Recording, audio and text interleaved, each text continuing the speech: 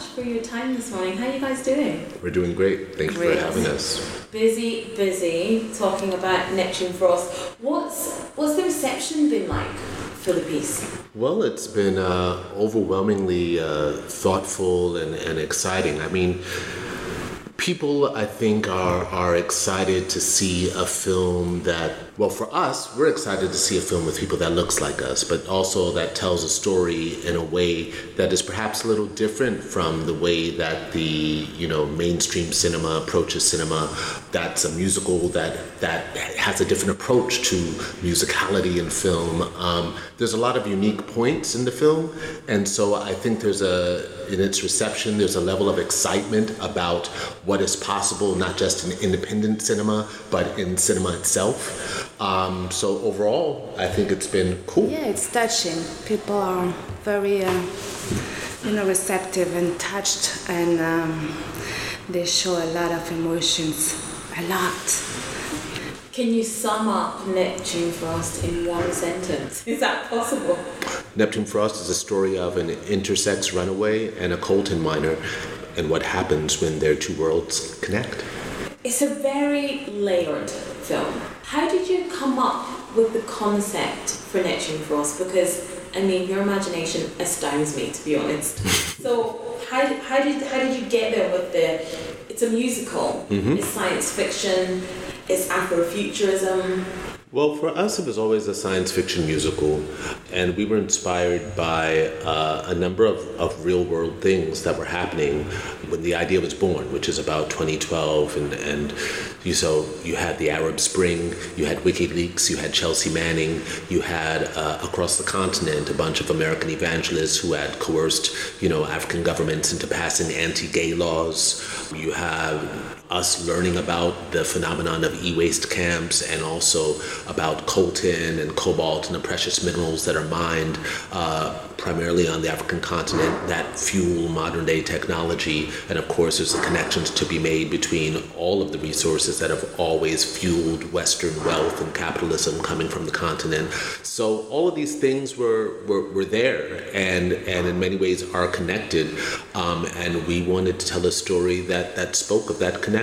I think also the layering was a way for us to allow each character to have a real space, which is rare in a narrative, right? You usually see a narrative that goes straight to what has to be said and the next, move of the story. And here we wanted to spend time with a lot of characters because they all come from different places and they all have their arch, and you kind of follow all of them through their journey until they meet and form that collective. And we want to also to give a new sensation on what it is to be inside that type of collective. So it required a lot of levels of storytelling. There's different points of inspiration. Like on one hand, we were thinking about the fact that when these precious minerals are all mined and sourced in the continent, and this is the continent where we bury our dead and where we farm and where we live and what have you, and it's like, well, if that power is in the land, is that power not in us? And so that was one of the sparks of just like, well, what if or someone realizes their sense of being born with that power? Also speaking to the idea of the drum as the original form of wireless communication, and making that connection between drum patterns as coding and software coding. So once we got into it, there was so much more to unpack and play with. And we took our time in playing with that and really made a film that we would want to see, and that we knew we wouldn't be alone in sharing the excitement and seeing a film like this. So you said you came up with the concept around 2012, and the film was out last year, 2021. 9 years. How come it took so long to get it, to realize it? For me, I think that's completely normal. I understand that people feel like they live in a hustle culture or what have you, but our goal was to make something timeless. And we were world building and doing a lot of research. The bibliography of this film is immense. We did a lot of traveling, we did a lot of studying, we did a lot of talking to people, we did a lot of preparation, all in hopes of making something timeless. This was not a cash-in exploitative thing where we're like, we need to turn this around quickly. It's a new startup. I have a great app. I have to get it out before someone else comes out with the same idea. You know, it was never at risk of that. And so when we started conceptualizing it, we were conceptualizing it initially as a stage play that we intended to take to Broadway or the West End, something like that. And we even did a writer's residency in 2014 where we developed the stage play, and we introduced that script to a producer, to the producer of Fela, the musical, actually, who loved it and said, I love this, but I'd be more excited to invest if it were a film. And we took a little bit of time to think about that and decided, yeah, and that's still our lead producer. Once we realized we were shifting it into a film, that allowed us to do other things like shoot on location, like introduce new actors and new faces and new language and all this stuff for a broader sphere than just the people who, you know, the theater ticket buying public. And so it became very exciting to do that. And so then we went to Rwanda in 2016 to shoot a sizzle reel. And we began our casting process then.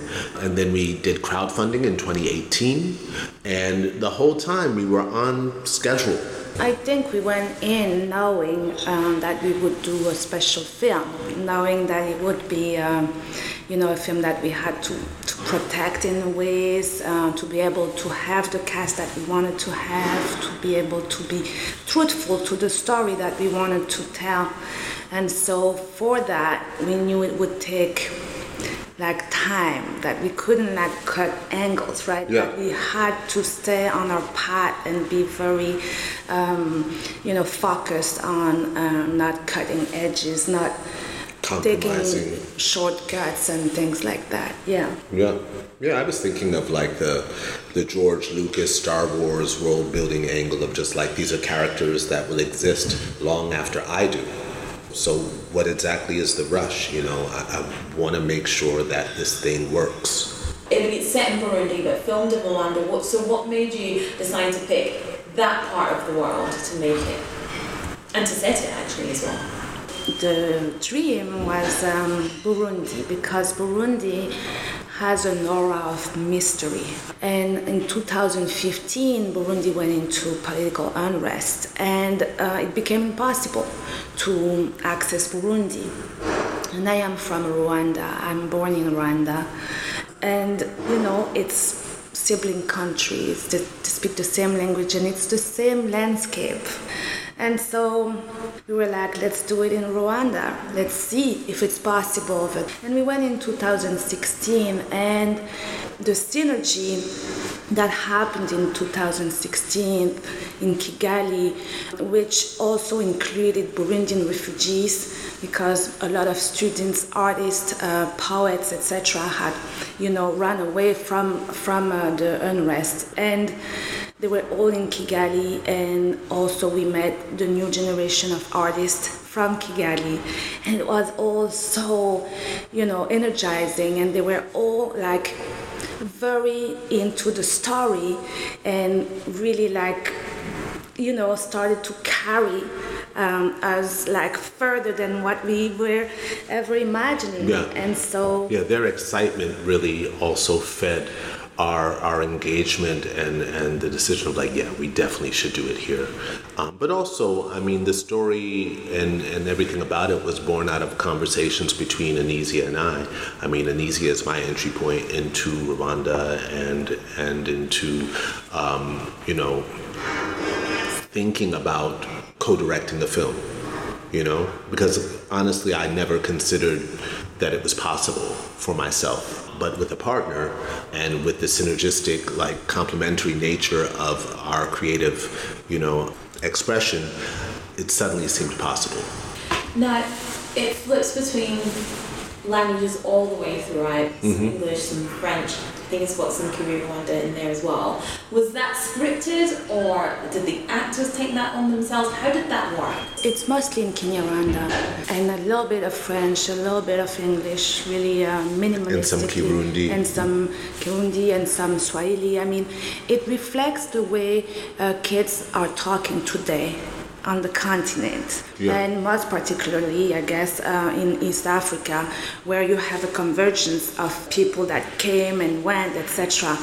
And so people today, and that was one fascinating thing for you, so right? Yeah. Which was that people speak on the regular like 5 languages. Yeah, they switch according to like which expression works best in which language, you know? And so I'd be sitting there with a bunch of Rwandan and Burundian, you know, artists and hearing them flip between languages. And I've had this experience, of course, in some way, shape, or form as an American artist traveling, but not with the frequency of how many languages were being spoken by these people at this point. And so that also became an exciting thing of like wanting the film to reflect that. Language as technology as well. The script was written in English, and then we worked with poets and musicians, writers, to translate it.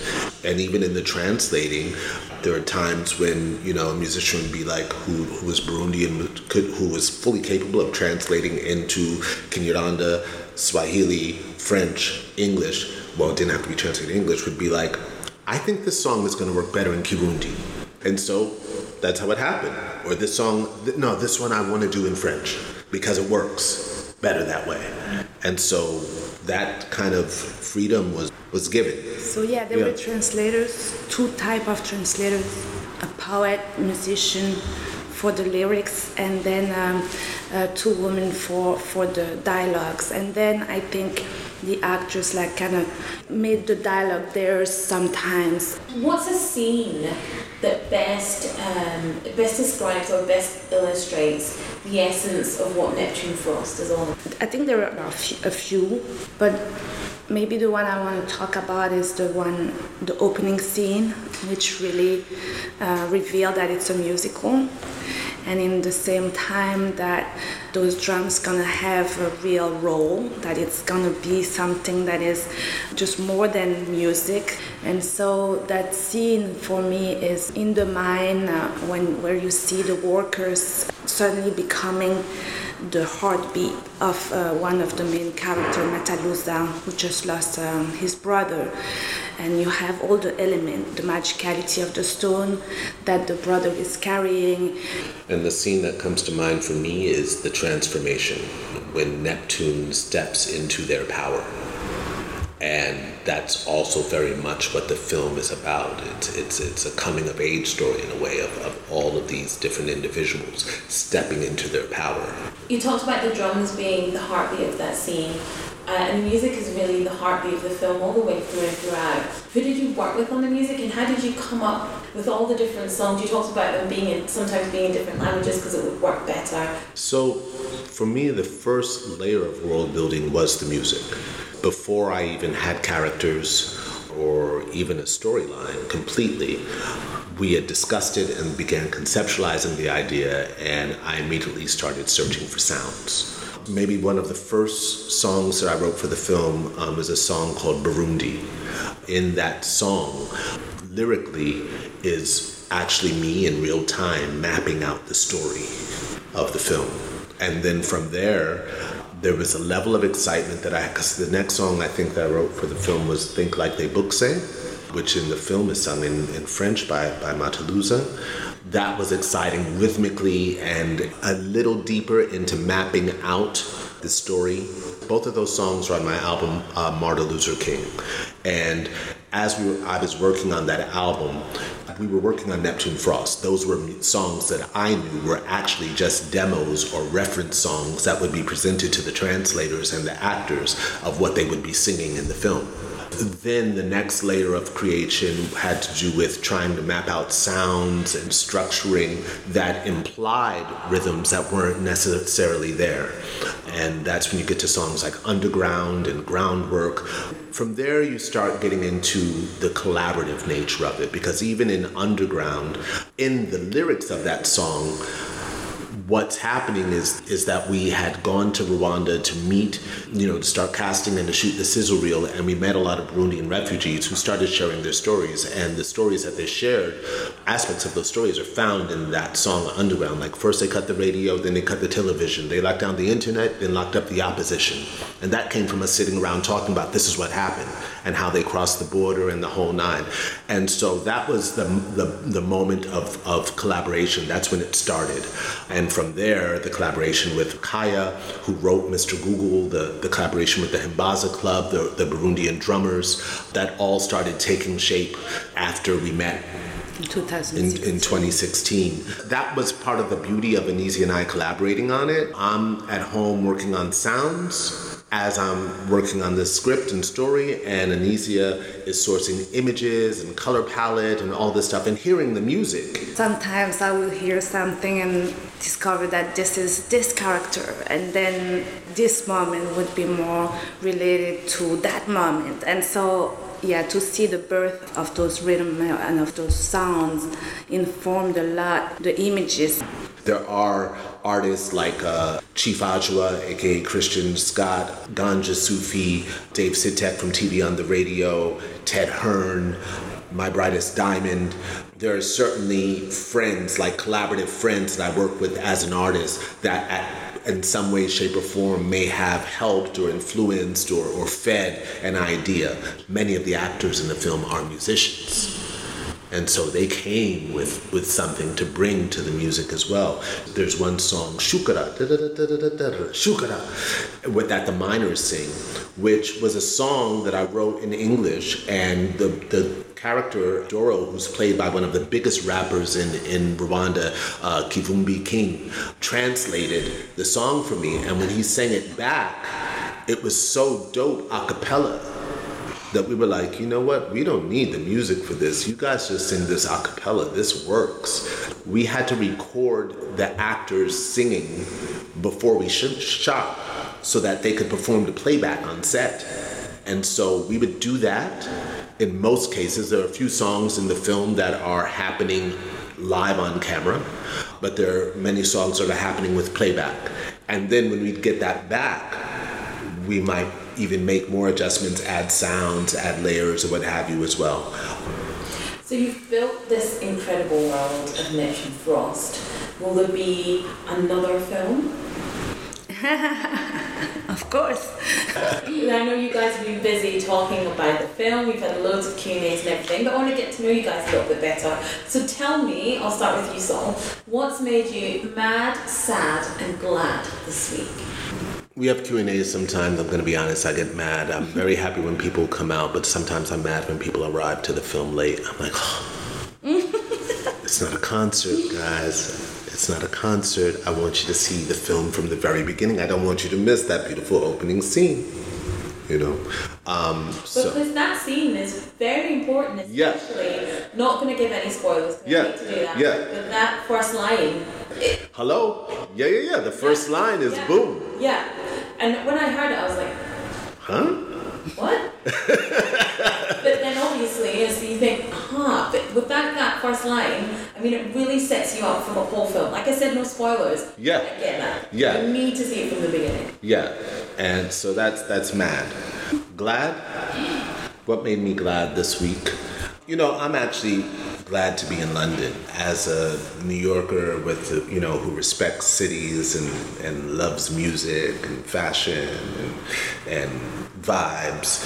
There's a lot of strong vibes in London, like I'm always happy to be in a city that has good Caribbean food, good African food, heavy bass and good sounds, and I don't mind shopping here sometimes either. So,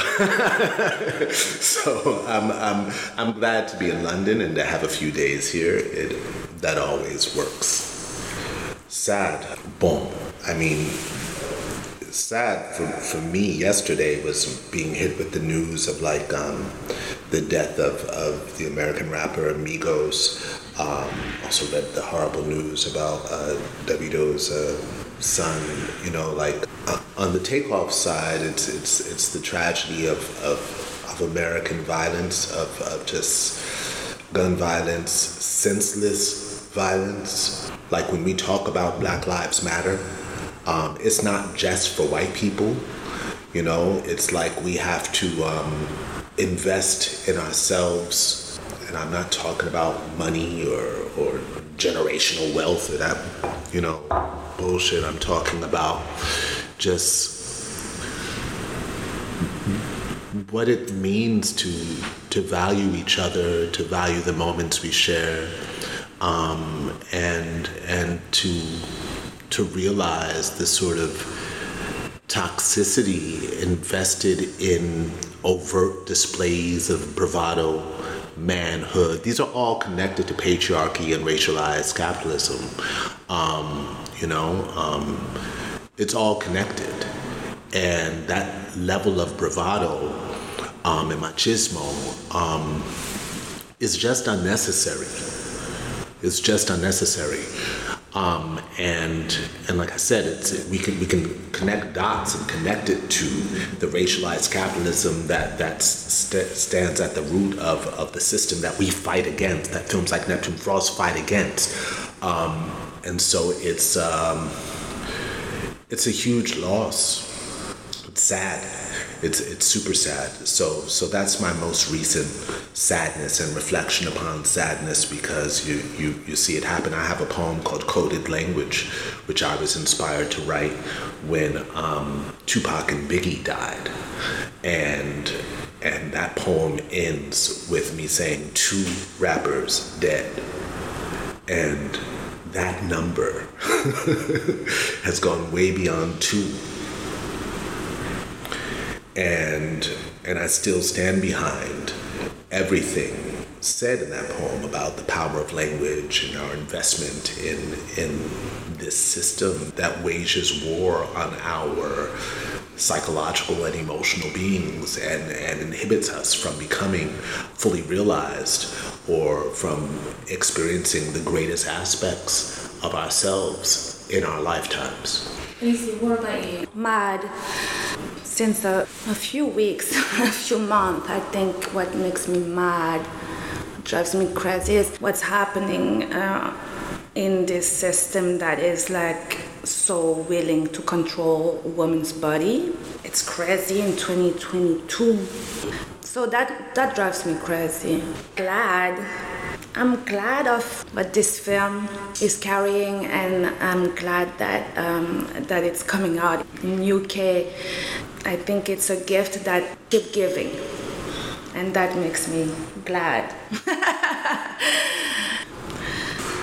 What are you reading right now? The last book I read is actually, I finished it last week, which was Langston Hughes' autobiography, the first half of his autobiography, which is a really, really fun read, and I'm looking forward to picking up the second half. The first part goes up until the age of maybe 38 or something. And so I was really inspired by that. And then the 2 books that I'm reading now, there's 3. One is called House of Rust, which is a sci-fi book written by I believe it's a Tanzanian woman. And so I've just started that. I've also started a book called Power, which is a collection of Shakespeare speeches, all circling around the idea of power and corruption. And the third book is a book, I forget the name, by Peter Brook on theater. Yeah. The Empty Space. Yeah, The Empty Space. Those are the 3 books I'm reading right now. You're one of these people that can read more than one book at once. I can't do that. One book, concentrate, and then done. And you say, what about you? What are you reading right now? Well, the last book that I finished are the Journals of Alice Walker. That is a funny ride, like a crazy long ride. It's her journal since 1968. I think it's 65 to 2000. Yeah. And so I did a big dive into Alice Walker because right before I read Temple of My Familiar. that I had never read. And that was a discovery for me. That was inspiring. You talk about layering narratives and world building and wow. So I went into the journals right after. I'm going to give you the opportunity to celebrate someone. Who do you really rate right now? Who are we going to celebrate today? Those women and people who rely with women, with what's happening right now, I think is it's very present to our mind, to my mind at least, and I think in a celebratory mood, because I do think that they are about to have what they want. For. Yeah. I hope. And I think it's crucial that we stay focused on those types of fights right now, just as because of the huge distractions that happen, in the world and social media with celebrity and all this type of shit, and the most important things going on right now, right? When you think about, those protests in Iran, when you think about what just happened in Brazil with Lula winning and the importance of that, and you think about what happened today, I guess, in Israel. I'm not certain, but I think Netanyahu is back in power, which is horrendous, and thinking of Palestinians and celebration. Oh, that's right. Who was great. Well, and then we were what? Don't front like we weren't singing Rihanna for the past. And also Simone Vetley. Yeah, Simone Vetley. And also on this front, Precious Okoyeman. Visual artist, sculptor. We were in Venice before we came to London, and so we were able to see some of the exhibitors, Black women exhibitors, particularly at the Venice Biennale, and have been blown away. And then finally, celebrate yourselves. Tell something about you guys to make us proud of you. Nice one. How about we celebrate each other? Yeah. Okay, I celebrate you. Beautiful. And remind us once again, Neptune Frost, when it's out, where can we see it? Remind us all the details. Okay, so Neptune Frost hits UK theaters November 4th.